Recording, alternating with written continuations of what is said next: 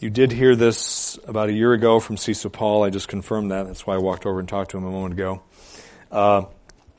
But the Lord, that was about a year ago. So, not that I wish that you forgot what Cecil Paul said, but perhaps you can glean something new from what I say. The Lord might give me insight that He didn't give Cecil Paul, new insights that you will benefit from.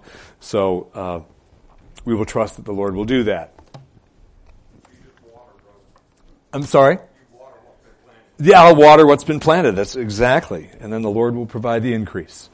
So, I'm going to take a drink here before we... So, we're in Psalm 51. I'm covering only the first 9 verses. Perhaps on another occasion I'll cover the latter portion of the Psalm, but it's the first 9 this time. So let me read this again, and this time I'm going to read the superscription. For the choir director, a psalm of David, when Nathan the prophet came to him after he had gone into Bathsheba. Be gracious to me, O God, according to thy loving kindness. According to the greatness of thy compassion, blot out my transgressions. Wash me thoroughly from my iniquity, and cleanse me from my sin. For I know my transgressions, and my sin is ever before me. Against thee, thee only have I sinned, and done what is evil in thy sight, so that thou art justified when thou dost speak, and blameless when thou dost judge. Behold, I was brought forth in iniquity, and in sin my mother conceived me. Behold, thou dost desire truth in the innermost being, and in the hidden part thou wilt make me know wisdom. Purify me with hyssop, and I shall be clean. Wash me, and I shall be whiter than snow. Make me to hear joy and gladness. Let the bones which you have broken rejoice. Hide thy face from my sins, and blot out all my iniquities. Amen. Amen. Let's pray for God's blessing upon the message, and I will include these 2 prayer requests that I failed to include earlier. Let's pray together. Lord, we do lift up to you 2 other people who need your healing touch. We pray for Barbara Corbett as she continues to battle the cancer in her body. We ask that you would give wisdom to those who are treating her, and that you would use means, be they modern medicine, homeopathic, whatever, or no means at all, to heal our sister, Barbara. But Lord, we pray that you would help her to trust you, that you would help her to keep her eyes on you. We pray the same for Lee Milkey, who has lymphoma and has had it for quite a while now. We pray that the treatments that she is receiving, that have her recent treatments have been very helpful. We pray that these further treatments would also be helpful and would be result in the elimination of this lymphoma cancer from her body. We ask that you would help her to trust you. And Lord, now as we turn to our message, we ask that you would bless the preaching of your word. Lord, it is all just human wisdom and nonsense if you are not in the preaching. So would you please be the preacher, Lord Jesus? Would you please grant me divine unction, your unction, ability to do what I cannot do by myself. We pray it in Jesus' name, amen. Children, have you ever... Well, first of all, let me say this. You children know that you're sinners, right? If you know you're a sinner, would you please look up at Pastor Mark and nod your head? Do you know that you're a sinner? Do you all know that? Pastor Mark's a sinner. He's been a sinner for a long time, actually since I was in my mother's tummy. But you are too. We are all sinners. Even those of us who are Christians, we're forgiven of our sin, but we're still sinners. And as a result of being sinners, even if we're Christian sinners, we as Christians, even though we know we're not supposed to, we fall into doing things that are wrong. You children have sinned this week against God. Pastor Mark has sinned against God. Your parents have sinned against God. I am confident they've all done it this week. We all sin. And maybe you have done something in your short life that was really bad, that you knew was really, really bad. It was what you would call a terrible sin, and you did it to somebody else. Maybe it was your brother or your sister. Maybe you slugged your brother or your sister. Maybe even in the face or something like that, which is a really bad sin, by the way. Maybe you lied to your mom or your dad about something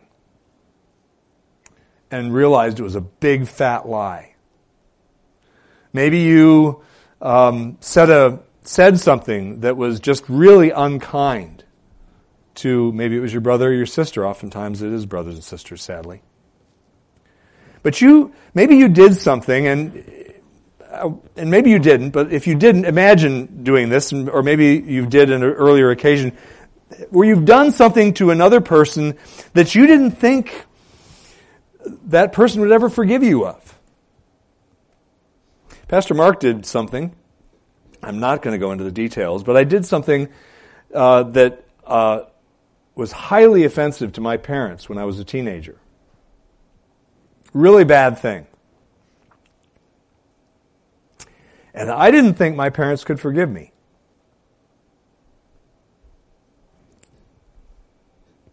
They did. Praise the Lord.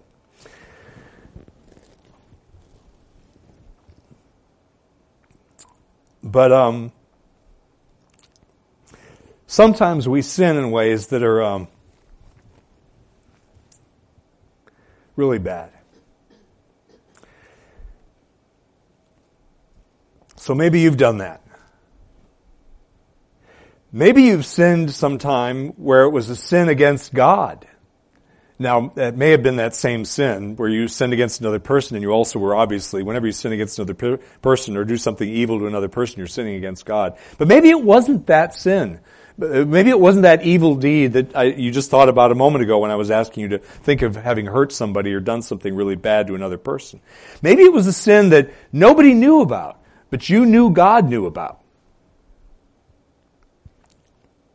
And you realized it was a terrible sin.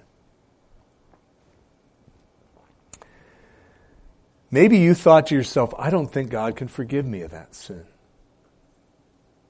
You ever thoughts like that? It's a bad place to be. You don't want to be there. But it's not true that God can't forgive you for a really bad sin. This text, this psalm makes that point really well.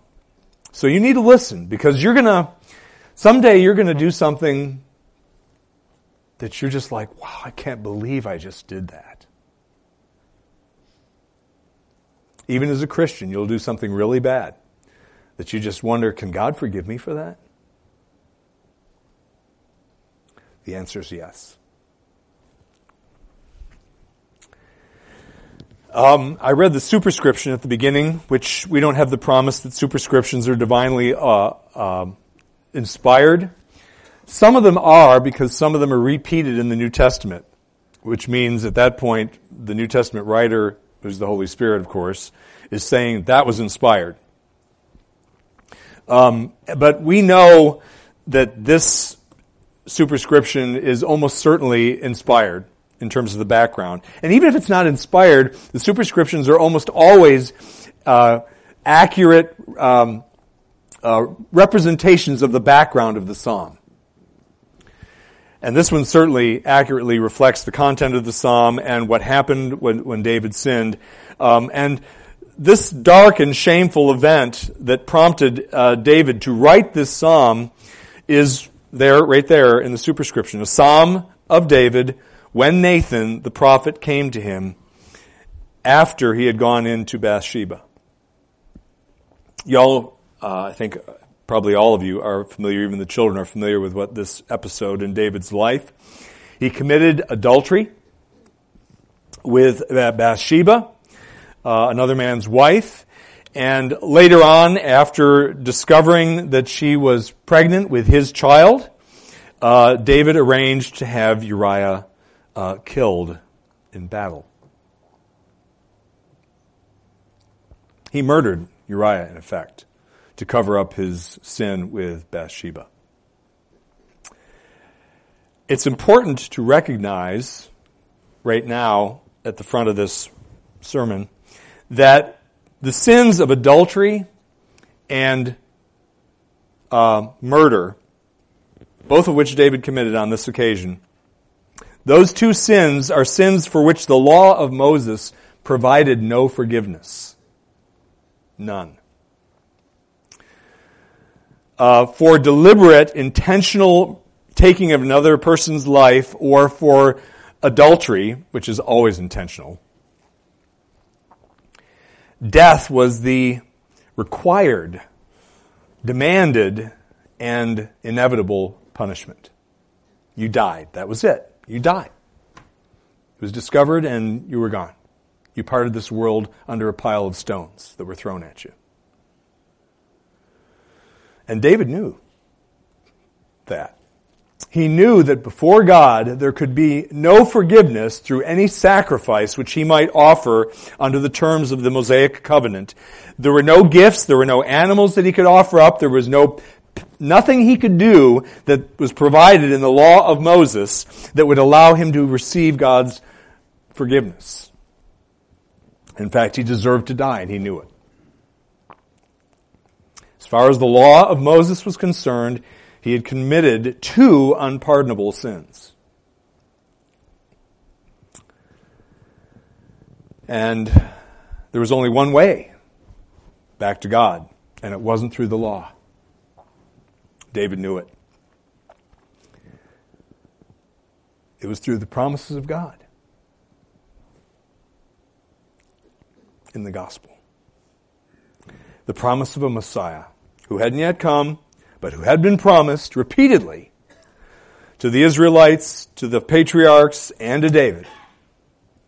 And this psalm speaks of the wonderful deliverance that Messiah would provide to sinners like David. Three points that I'm going to make from this passage. Sorry for being so emotional today, by the way. It just happens sometimes up here. First, because Jesus shed his blood for you, you can come before God in spite of your sins, regardless of what they are. Because Jesus shed his blood for you. Secondly, because Jesus shed his blood for you, you can acknowledge to God the full extent or the full gravity of your sins. And thirdly, because Jesus shed his blood for you, you can look to God for cleansing from the guilt of your sins. We're going to unpack that in the next few minutes, those 3 points. First, because Jesus shed his blood for you, the Messiah to whom David was looking on this occasion, you can come before God in spite of the gravity and the ugliness of your sins. The sins that David committed are amongst the most heinous that a man could commit, arguably, or a woman. Yet he still comes before God in prayer. He still approaches God. Kind of presumptuous, don't you think? After what he's done. Slept with a man's wife and then taken the man's life. And yet he comes before God. You know, there are times when the sin, there are times when the sin that you have committed is particularly vile in the sight of God, either because of its very nature or because of its frequency. Sometimes the sin isn't so obviously gross, but it's one that we you fall into just over and over and over and over again, and just don't seem to have any progress in putting to death. And then it becomes, by its frequency, just this stench in your mind. Rightly so, I would say. Think back, if you would. I'm sorry to make you do this, but you need to do it. Think back to times when you have committed such a sin. When the realization of what you did finally began to sink in, what was the first thing you wanted to do? You wanted to run, I bet, from God. Right? You wanted to run and hide in your shame, just the way Adam and Eve did in the garden after what they did to God. You were probably filled with horror at the thought of what you had done and of how much it had offended an infinitely holy and just God. And you probably couldn't imagine at that point in time, or had trouble imagining, how he could ever forgive you for what you did. And if you haven't had one of those moments, you're not thinking hard enough, I suggest. Running and hiding is the first thing we want to do, and the very last thing that we should do at times like that. You may, God forbid, have another one of those times in your future. Don't run from God. Follow David's example and go to God and own up to your sin. David approaches God in prayer, and he approaches God on the basis of an appeal to God's mercy. Right there in the first verse.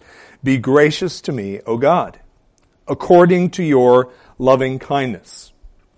That loving kindness is that word that you hear me say all the time in Hebrew. It's that word that means covenant loyalty, or covenant commitment, or covenant faithfulness. That's based on the covenant, and it's God's. That's God's faithfulness, His loyalty, His commitment that's grounded in the covenant of grace. And that is that word there. And so he says, be gracious to me, O God, according to thy loving kindnesses, or thy loving kindness rather, according to the greatness of thy compassion, which is not exactly a synonym, but is a related term. It's more the idea of mercy there. For one who is afflicted, according to the greatness of thy compassion, blot out my transgressions. And it too is covenantally based. And David approaches God on the basis of the covenant of grace that was first articulated to Adam and Eve in Genesis 3:15, later to reaffirmed to Noah, then reaffirmed to Abraham, Isaac, and Jacob, and was also spoken to him earlier on in his life, prior to this point in time, by the way, at the giving of the Davidic administration of the covenant of grace. David approaches God on the basis of God's covenant mercy, and there is no other way to approach God. Now, when you're doing well spiritually, and there's no sin, unconfessed sin in your life, and the next time you do something that you just are so ashamed of you can't even think straight. You got to approach God on the basis of His covenant mercy. And David had to do that. He certainly couldn't come to God, nor can we on the basis of His justice, right? What does justice call for? It strikes fear. It should strike terror into the heart of any sinner whose conscience still works. The thought of justice is horrifying. Causes us to want to ask the rocks to fall down upon us. I just read that passage in Revelation recently.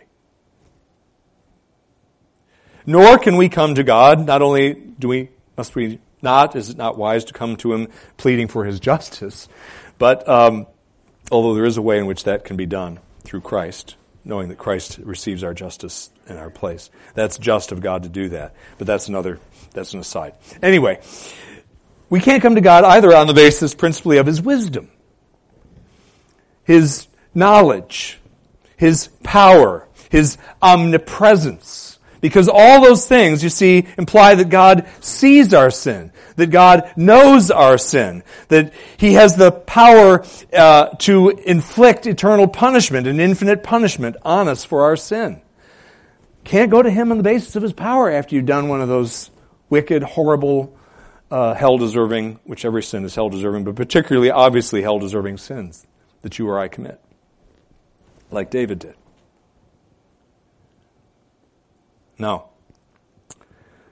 The only reason we dare come to God and dare hope for the possibility of being reconciled to God is God's covenant mercy, His grace. David knew this, which is why he clings so fiercely to God's mercy. Starts out his prayer, be gracious. First word. I need grace. Be gracious. You too can come before God in spite of some horrible sin that you might commit or have committed in the past and plead His grace. And it will be there for you if you're in Christ. Not only can you come before God in spite of the gravity of your sins because Jesus shed His blood for you, but secondly, because Jesus shed His blood for you, you can acknowledge to God the full gravity, the full grossness of what you've done. Again, verse 1, be gracious to me, O God, according to your loving kindness, according to the greatness of your compassion, blot out my transgression. And then he goes on, all the way through verse 6. Wash me thoroughly from my iniquity and cleanse me from my sin. He mentioned transgressions in verse 1.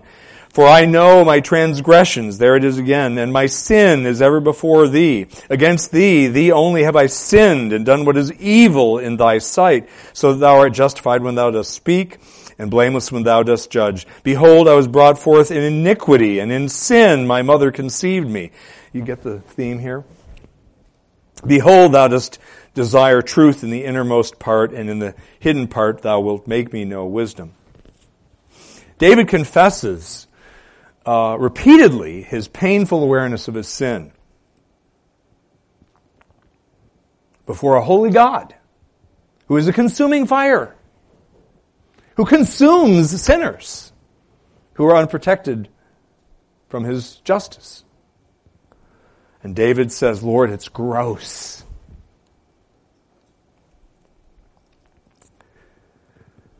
He uses the word transgression. It's the idea of crossing a forbidden boundary as an act of rebellion against the one who's established that boundary. He says, Lord, I've committed transgression. I've crossed the moral boundary that you said I must not cross, and I've crossed it. And I'm essentially at war with you because of it. He uses the word iniquity, which refers to the innate depravity of fallen man. That's he's conceived and born with, that comes from Adam, and that yields all its gross results throughout our life. And then he uses the word sin. Sin means missing the mark. You've perhaps heard that before. David has fallen short of God's moral perfection that God demands in the same way that an arrow falls short of its target. And that's often, you've heard that, I'm sure, that illustration. And it's a good one. It defines what sin is, but it's missing the mark of God's law. Remember, John defines sin as lawlessness. Missing the mark of what God demands, morally speaking, from us. And David acknowledges this and says, I've done all of these things, God. It's horrible, isn't it? David indicates then his realization of who it is against whom he has done this, perpetrated this crime, multiple spiritual crimes. He says in verse 4, against thee only have I sinned and done what is evil in thy sight, so that thou art justified when thou dost speak. In other words, pronounce my guilt. And blameless when you judge me, when you cast me into prison, if you were to do that, into hell if you were to do that. You're totally within your rights to do that because I've sinned against you, he says. We too, lost my place here.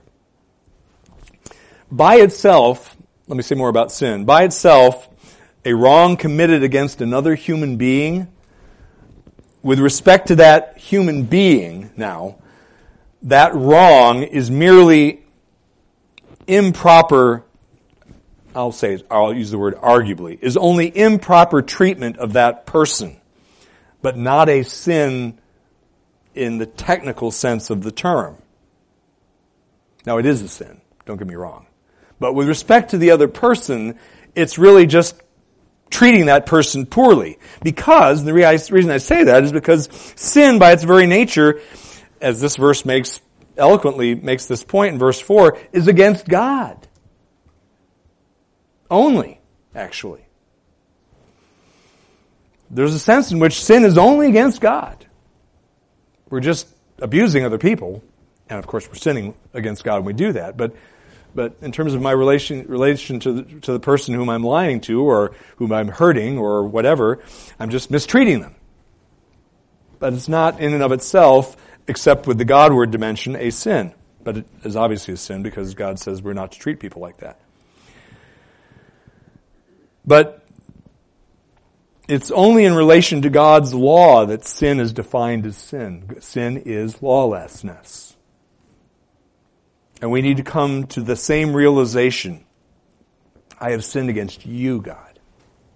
Yes, it might have that other person in my life, that parent, that brother or sister, that child, that colleague, that neighbor, that person at church that I spoke ill of or said, or got angry at inappropriately or wasn't willing to forgive, and told him I hate you. Yes, that person was collateral damage, but you're the one I've sinned against. We got to have the same attitude, folks. We got to understand that it's God who's most offended. David knew that. Again, he's just letting it all hang out. He acknowledges the extent of his sinfulness there in verse 5. Behold, I was brought forth in iniquity, and in sin my mother conceived me. He confesses that there was never a moment in his existence when he wasn't a sinner. 9 months before he took his first breath, he was a sinner. God, I've been doing this against you all my life. Ever since I've existed, I've offended you in different things that I have done and said and thought.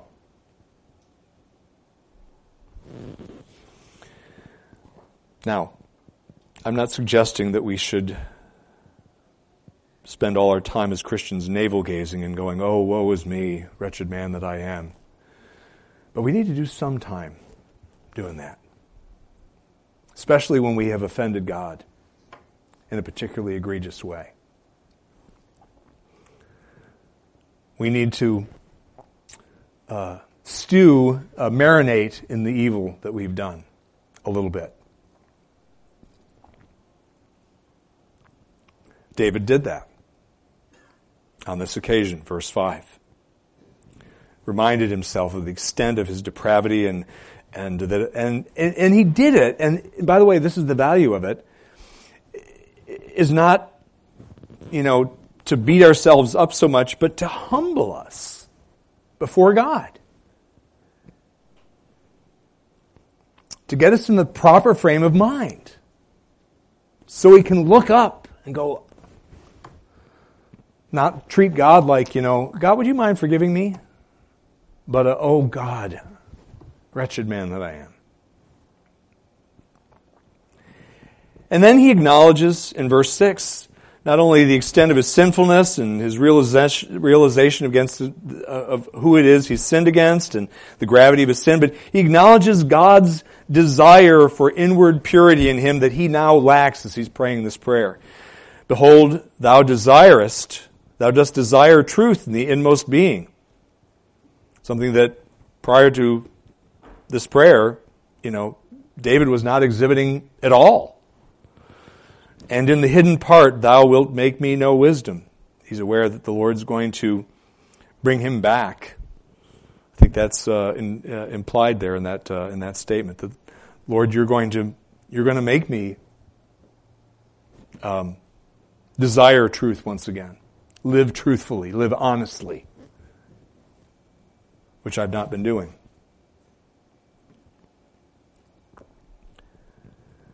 And by the way, that also he's reminding himself of what God expects of him and what he has not delivered. That God expects purity, not just, by the way, and notice in the verse, it's not just outward compliance with God's law. It's inward compliance that God wants from him and wants from you and me. So, we've seen that because Jesus shed his blood for you, you can come before God in spite of your sins and their gravity. Secondly, because Jesus shed his blood for you, you can acknowledge the full extent, the full grossness of what you've done, the evil of what you've done, and be honest with God about that, in spite of the fact that he is blindingly holy. And then thirdly, you can, because Jesus shed his blood for you, you can look to God for cleansing, actual cleansing from the guilt of your sins and restoration of that relationship with God that was so damaged by your evil behavior. You can look to God for cleansing from your sins. We see this in verse 2 and verses 7 through 9 as well. David asks God to wash away the stain of his sins. Verse 2, wash me thoroughly from my iniquity and cleanse me from my sin. Skipping down to verse 7, purify me with hyssop and I shall be clean.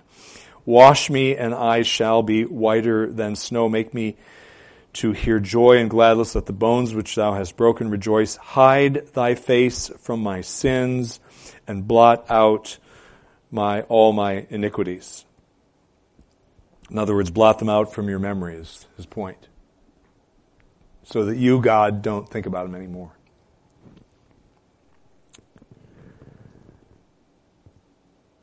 David longed for the moral stain of his wickedness to be completely removed. And there was no stain tougher to remove than those that he had. God alone could remove those moral stains from his heart that so offended God and so offended David at this point. He wanted to be washed in the same way that Isaiah describes over in Isaiah chapter 1, verse 18, that well-known passage. Come now and let us reason together, says the Lord. Isaiah 1:18. Though your sins are as scarlet, they will be as white as snow. Though they are red like crimson, they will be like wool. And of course, wool is white. White merely a metaphor for moral cleanness, moral purity, moral blamelessness. And David wanted that so badly. And he knew he didn't deserve it. You don't deserve it. I don't deserve it. None of us deserve it. But David also understood that though he didn't deserve it, he was speaking to a gracious God. And he understood that though the law of Moses in its severity provided no opportunity for forgiveness, the shedding of the blood of the future Messiah who was yet to come could bring that cleansing to him in his day. When he says in verse 7, hold on, I got to find it. I lost my place. When he says, purify me with hyssop, and I shall be clean. Hyssop is significant here. Hyssop was a small bush-like plant that was used to sprinkle the blood of sacrificed animals on people in the Old Testament period. It was used, hyssop was, by Moses on the Israelites when the Mosaic covenant was ratified at the foot of Mount Sinai. Blood was shed, hyssop was dipped in the blood, and it was shed, I believe, on the elders representing all the people who were standing in front of Moses. The blood of the sacrifice was being applied with hyssop. It was used on a person who had been cleansed of an infectious skin disease. I don't have the reference down there, but it was. I promise you can find it in the law. And it was used to cleanse a person who had defiled him or herself by touching a dead body. Hyssop was to be used to bring about their cleansing with blood. You see where I'm going here, right? When David asked God to cleanse him with hyssop, he meant, cleanse me with the blood of the covenant.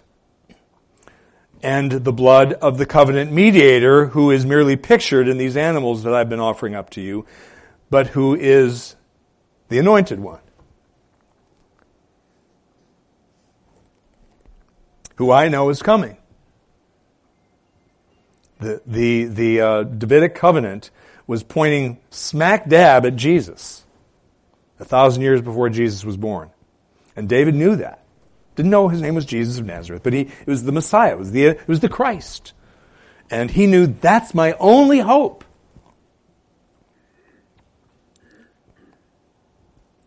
The Lamb of God, who would in fact take away my sins, or will in fact take away my sins, speaking as if I were David here, and does now take away my sins in spite of the fact that he hasn't been born into time and space yet, but is going to be one of my descendants. God's anointed, the Lamb of God. This is what the Lord's Supper is all about.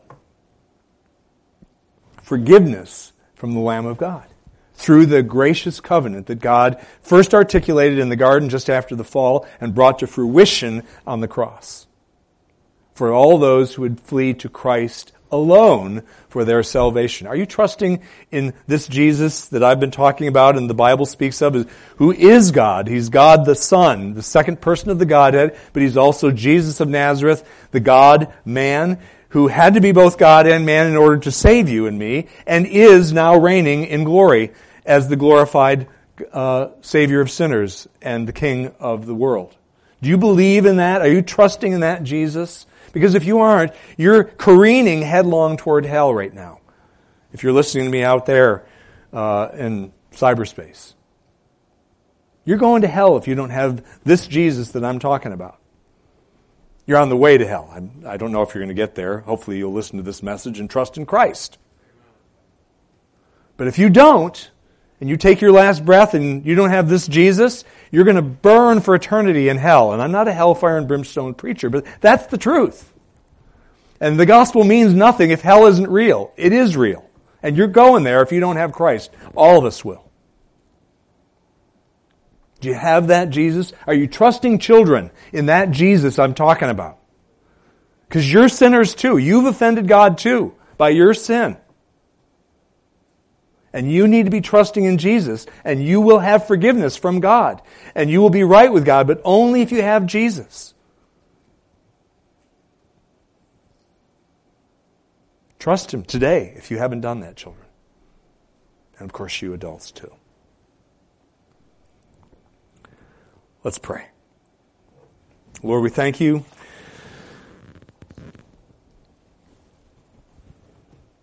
for Jesus. We thank you for Jesus, the Lord Jesus.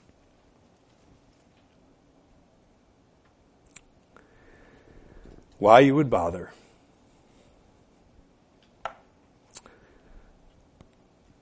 Thank you for bothering. Thank you, Jesus, for coming, for being our Lamb, for covering our sins from your sight and the Father's sight and the Spirit's sight, for reconciling us to you. Lord, if there's anyone listening who doesn't know you savingly, have mercy. That's the only way that person will not experienced your judgment and your justice and your wrath. Have mercy upon such a one. If it's a child, if it's an adult, if it's an elder, whoever is listening, if there's anyone unconverted, have mercy. Please. That mercy that David pleaded for in verse 1. And for the rest of us, Lord, please help us to live a life of genuine gratitude and love for you and what you've done for us. We ask this all in Jesus' name. Amen.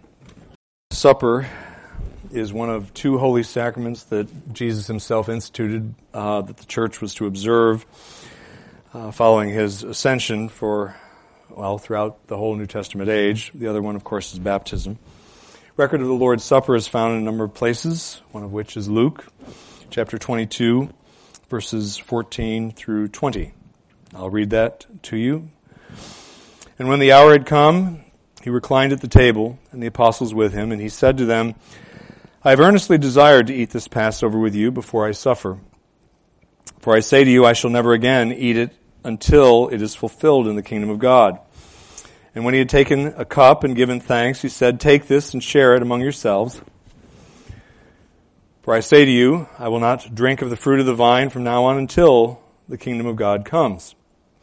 And when he had taken some bread and given thanks, he broke it and gave it to them, saying, This is my body, which is given for you.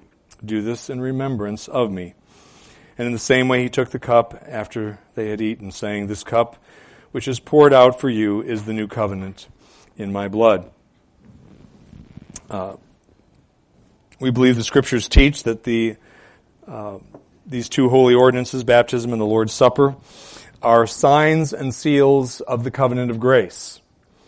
That is first and foremost what they are. They're a picture of the covenant, and they signify through symbology, symbolism. There we go. Wow, I made a new word.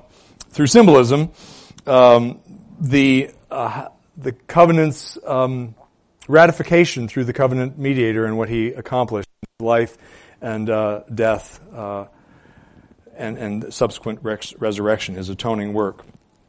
It pictures as I break the bread, that points to the breaking of Jesus' body, and the wine, of course, signifies his shed blood, his lifeblood, representing his life. But it is more than mere symbolism. We believe the Scriptures teach it is also God is saying something through Jesus in particular, because he's the host of this meal, is saying something to us, his people.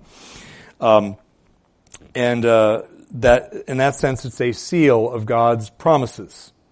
And God has made promises in the gospel, in the covenant. You could almost equate those two terms in some sense.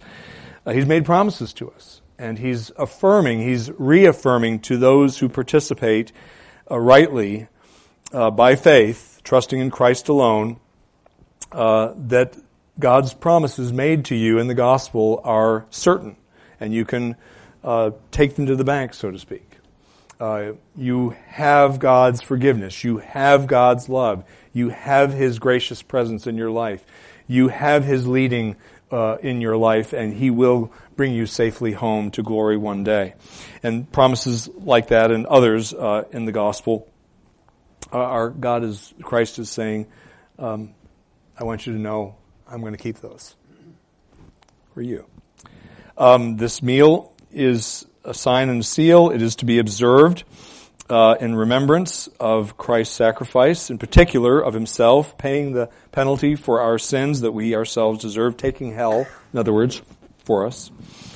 By partaking of the meal, you and I are proclaiming Christ's death until he comes again, to those around us, to ourselves, and to the Lord himself. It is of great benefit to those who partake of it rightly. You have to partake by faith, consciously trusting and depending upon Jesus alone for your salvation, your right standing before God, your reconciliation with God. It's only through Christ that you get it. And you must not take this meal, participate in it, if you don't believe that and aren't trusting solely in that Jesus, even as you take. It is a means of grace to those who partake of it rightly.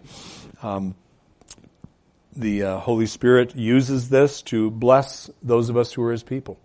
And yes, He can bring people to faith through the visible gospel, which is what this is, too. In that sense, it can be a means to save somebody. But we need to be a little bit careful about how we use that language. But the point is, it's a means of grace. And it is for God's people to be blessed. To be comforted, to be spurned on to greater obedience, to renew their commitment to Christ, to increase our ability to trust Him and have greater ability to resist temptation. Things of that nature. Presumably the Holy Spirit can use this to bless us with. The meal is not for anybody but those who know themselves to be Christians. You need to be a Christian. You need to know that you are a Christian. You need to be a baptized member in good standing of either this church or some other church that believes as we do that Jesus is the only way to God, and it's only by trusting in Jesus that you are pardoned of your sin and reconciled to God. You need to be a member of such a church because that indicates to us that even though we didn't interview you and hear your profession of faith, that some church has, and your baptism proves that to us. This is not for perfect people. You'd be in heaven if you were such a one. You are not. You're here. I am too. This is for imperfect people. If you are playing games with God, you call yourself a sinner, a Christian rather, but you are clinging to some sin, don't come. God will not be pleased. You'll offend Him more than you already are. You need to use this time as an opportunity to ask God to forgive you for your hardness of heart, and maybe to become a Christian, because if you're resisting obeying God in some area, you're clinging to some sin, you may not be a Christian. You might be, but you may not be. You need to stay away from the meal and use this time to ask God to help you get right with Him. If you are clinging to sin, you must not come. But if you are struggling with sin, you must come. If you want to be rid of the sin that you have exhibited this past week, that you confessed a little while ago, but you're struggling to put that sin off and maybe hadn't had much success this past week, shall we say. Maybe it was a 2 steps forward, 3 steps back week for you even. You need to come. You need what this meal, right, proper partaking of this sacrament can bring to you through the Holy Spirit blessing the sacrament. So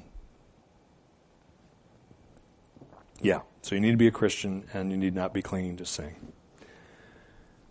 Let's now pray and ask the Lord would bless our participation in this meal.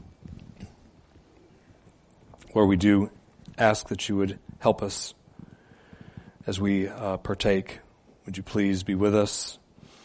Would you please use these elements, set them aside from their everyday common use unto the holy purposes for which we are about to use them. We know there's nothing magical in them, Lord, but we ask that as we use and consume these elements, that you would help us to cling in faith to you, Lord Jesus, afresh, in a more intense way. And as we do so, would you please, for your glory, would you please bless us and make us more like yourself through this meal. We ask this in Jesus' name. Amen.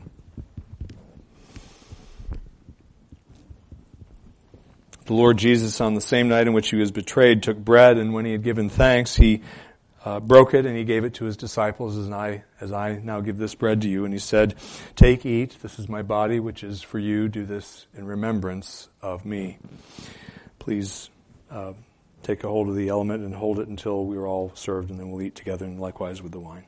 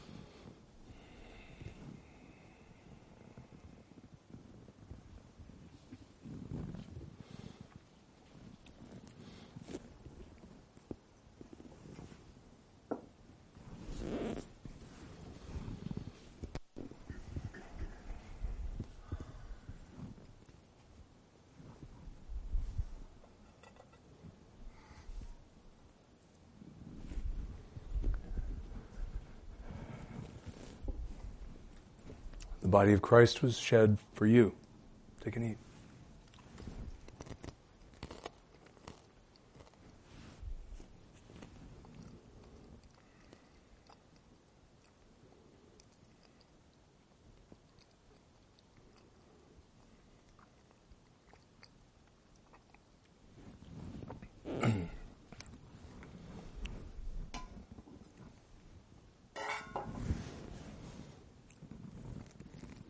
In the same manner, he also took the cup, and having given thanks, as we've already done, he gave it to his disciples, saying, "This cup is the new covenant in my blood, which is shed for many, for the forgiveness of sins.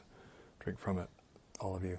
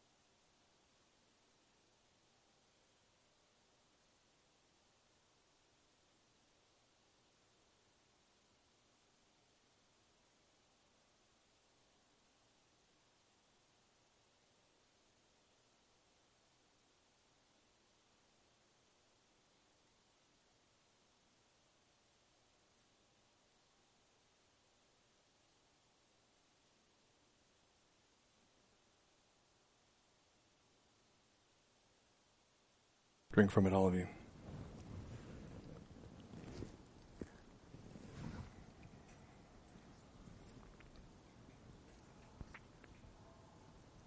Let's pray. Oh Lord, how we rejoice in your kindness shown to us in coming to be our Lamb, our substitute, in taking to your divine person our humanity so that you became a fully man and therefore could represent us in your life, death, and resurrection, and that you remain fully God so that you can endure infinite punishment, absorb infinite wrath that we ourselves deserved, and only God can do that, and you did that.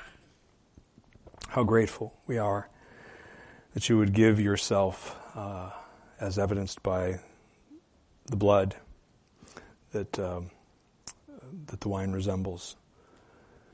We thank you that you care so much for sinners like us, and we ask that you would help us to live in a manner that becomes our profession to be your followers and your servants.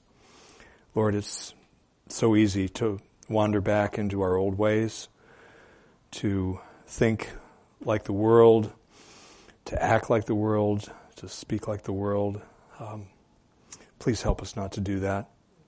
Please help us to honor you in the way we, not just outwardly, the way we conform our outward lives that other people usually see, but would you please help us to conform our hearts to your will, and that we would love you and serve you from the heart this week. We ask this all in Jesus' name. Amen. Now may the God of peace, who brought it from the dead, the great shepherd of the sheep, through the blood of the eternal covenant, even Jesus our Lord, equip you in every good thing to do his will, working in us that which is well-pleasing in his sight, through Jesus Christ, to whom be glory forever and ever. Amen.